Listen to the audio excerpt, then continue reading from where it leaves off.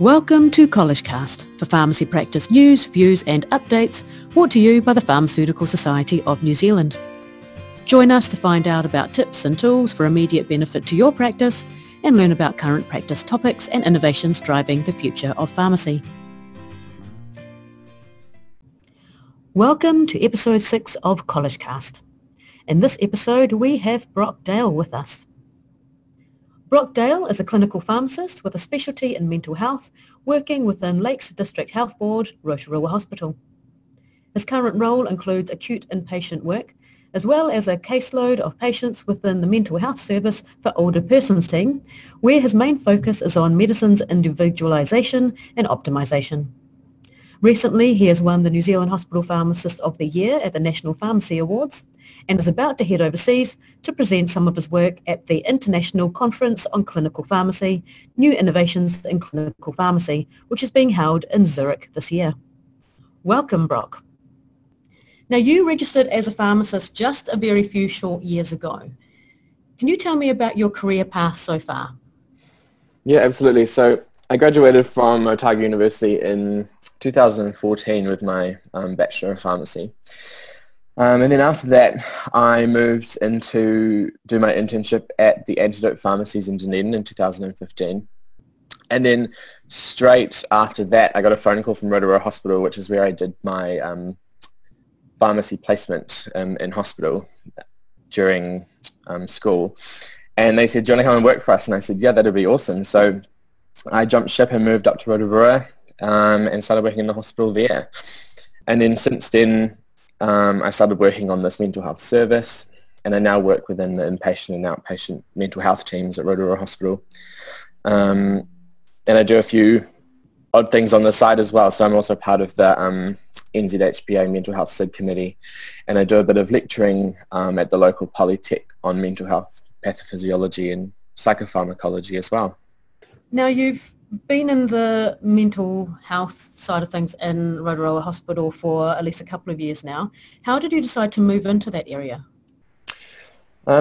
It's always something that I kind of had a thought that it was like an area that I wanted to work in. And I did the majority of my internship in South Dunedin, where we had a lot of mental health patients coming through the community pharmacy. Mm-hmm. And that's kind of where I kind of cemented that, yep, this is what I wanted to do. And then the job at Rotorua Hospital came up to develop a mental health service, and I thought, yeah, this is awesome. And I started it, and I loved it. And you have developed a mental health clinical service at Lakes DHB at Rotorua Hospital. Yeah. In order to develop a new service, a gap or a need would have needed to be identified. So what were the areas of need that led to the service being developed? It was kind of easy, really, because the mental health services kind of asked for help.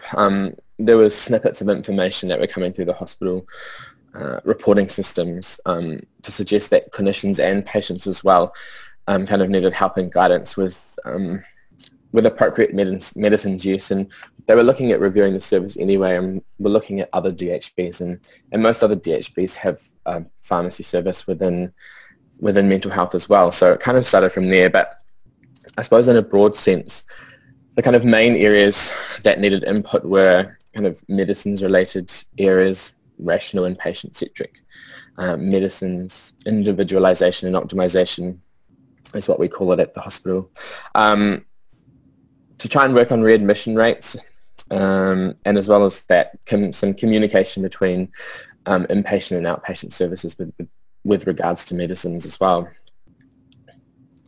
And what research was conducted, if there was any conducted, to identify some of these additional needs?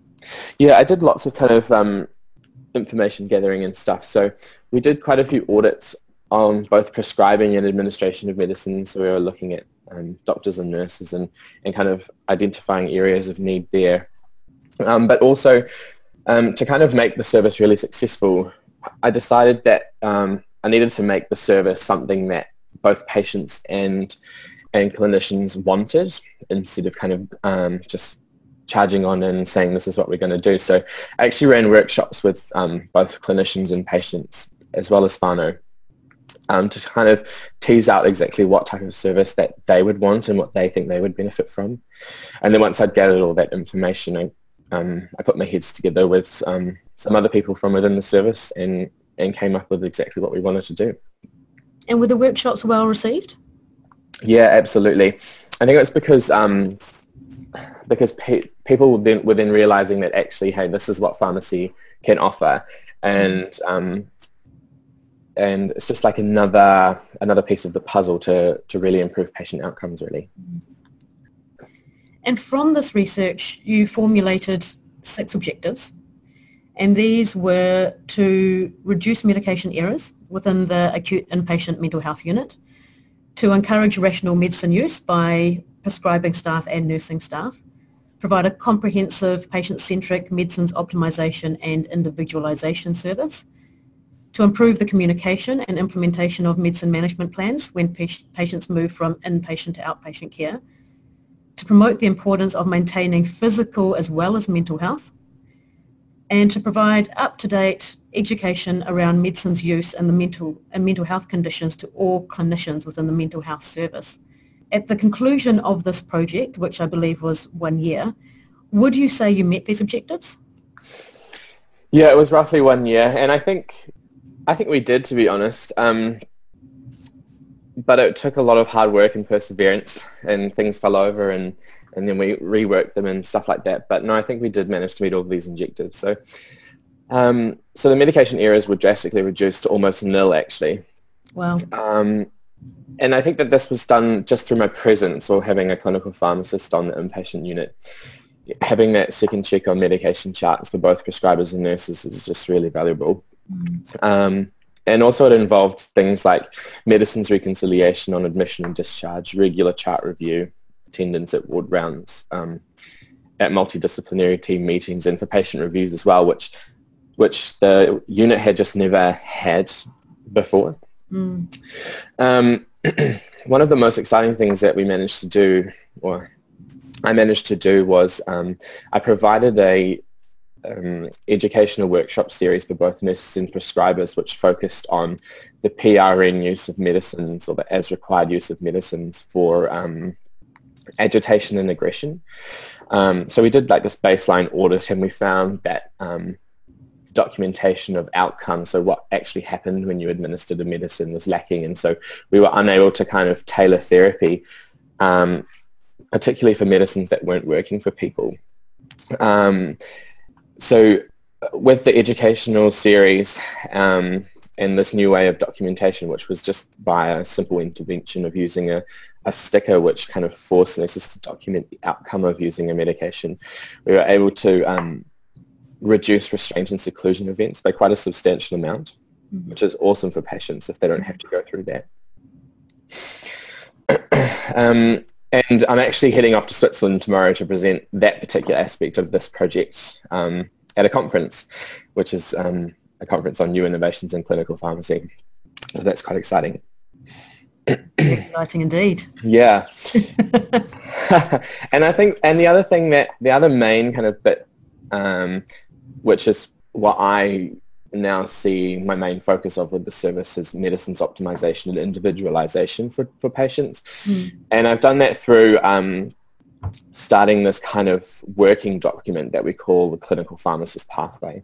And it's like a live document which manages and keeps track of a patient's medication history and interviews with patients about what's best for them, as well as a clinician's view on what we've found works for them in the past and what hasn't. And then all of that information together provides valuable information on a continuum, because patients go through a continuum with mental health services from inpatient to outpatient and then back in and all that kind of thing. So it keeps all of that medicines information together, and it allows clinicians and myself to make really quick treatment decisions should things need to be changed. And is there a specific platform in which you collate all this information?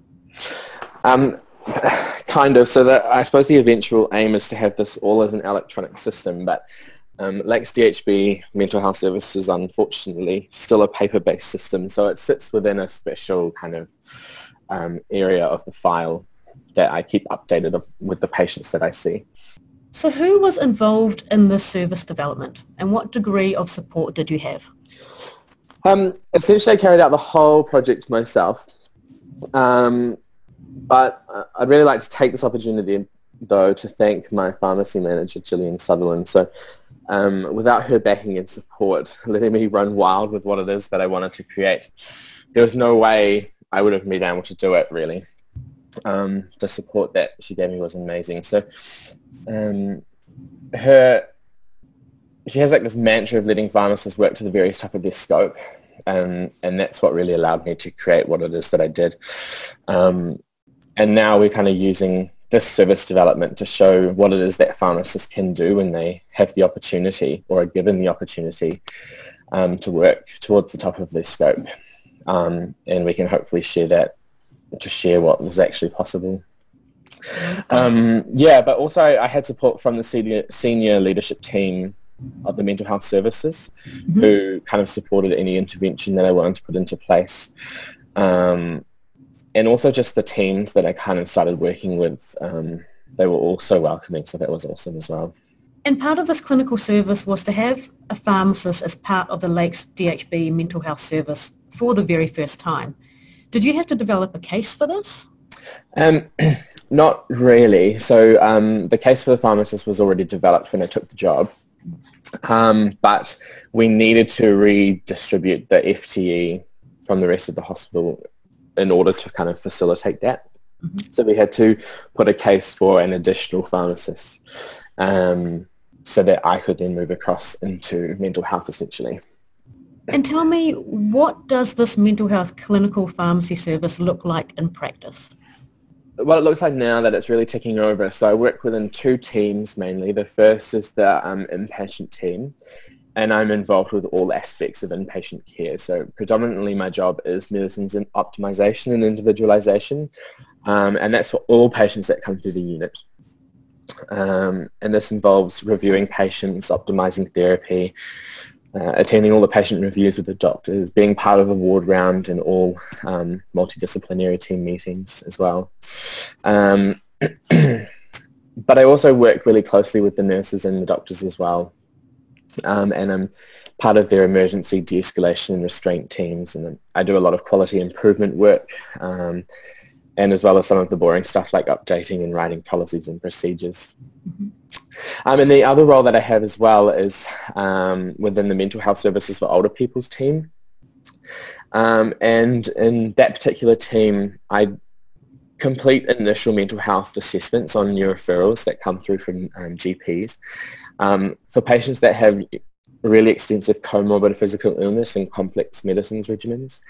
And after I've done that initial assessment and initial treatment recommendations, then I follow them up together with the psychogeriatrician as well.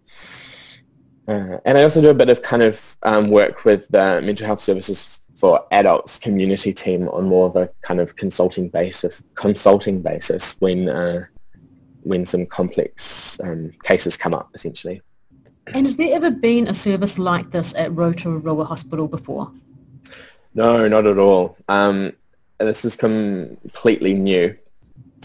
But the lessons that kind of I've learned from doing this project are shaping some of the existing clinical services that we have there, and as well as helping us make new ones.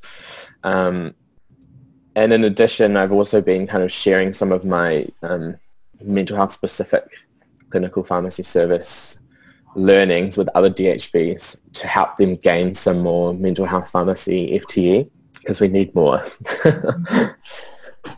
So from your learnings from developing this particular service, do you think something similar to this type of service could be implemented into other hospital settings? Yeah, absolutely. I think giving someone the ability or the freedom to kind of make quite big changes is necessary, though. So we made some really big changes and kind of moved away from some of the really stock standard clinical pharmacy type tasks that a lot of clinical pharmacists are expected to complete. So I think you kind of need to change the way you think about the way you're providing the service to be able to achieve kind of or replicate some of the results that I was able to do. And finally, now that you do have the results from this project, and you're going to be going to Zurich to talk about it now as well, will this mental health clinical service continue? Yeah, 100% it will continue. And I'm just going to continue to shape it and develop it to get better outcomes for the patients as well. And I see becoming a prescribing pharmacist being an awesome part of the service in the near future as well. But I don't want to lose it. I have too much fun. It's a great job, and I love seeing patients get better and stay well for longer. That's why it's so rewarding. Wonderful. It's great to hear your motivation and passion about what you're actually doing as well. So that's fantastic. Awesome. Thank you very much for your time today, Brock. My pleasure. CollegeCast is brought to you by Sharina Basan from the College Education and Training Business Unit of the Pharmaceutical Society of New Zealand. All views of our guests in these episodes are their own.